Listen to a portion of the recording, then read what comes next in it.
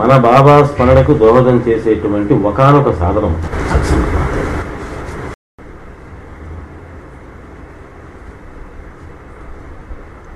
మనమందరం కూడా బాబా దగ్గర ఉద్ధరింపబడ్డానికే వచ్చాం.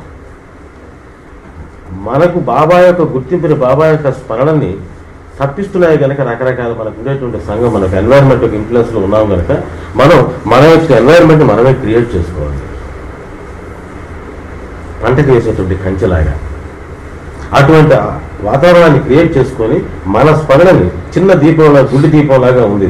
ఈ గుండి దీపం అనిపోకుండా ఒక గ్లాస్ లాగా అడ్డుకోవటమే సత్సంగం మాత్రం. అది మన కోసం మనం చేసుకునేటువంటి.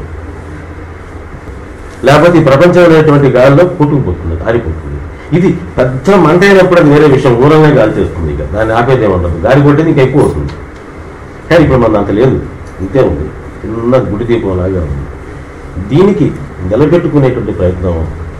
కాబట్టి రకరకాలుగా మనకు ఉండేటువంటి పరిచయాలు కానీ, మనకు ఉండేటువంటి రొటీన్లో కానీ ఈ బాబా అనేటువంటి ఈ వాతావరణాన్ని క్రియేట్ చేసుకొని మనకు ఉండేటువంటి ఫ్రెండ్స్ కానీ, మనకు ఉండే పరిచయస్తులు కానీ, మనం ఎక్కడికి పోయినా సరే మన బాబాను గుర్తు చేసేయాలా, లేకపోతే మర్చిపోదా కనుక నేను ఇది కూడా గుర్తు చేయడానికి కాదు, మనం గుర్తు పెట్టుకునేటువంటి ప్రయత్నమే సత్సంగం.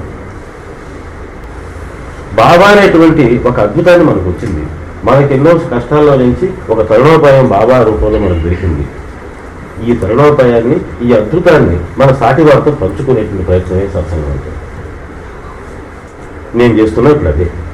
నాకుండేటువంటి బాబా పట్ల నాకుండే ప్రేమని మీతో పంచుకుంటున్నా అంతే. మనకు మన బాబా స్మరణకు దోహదం చేసేటువంటి ఒకానొక సాధనం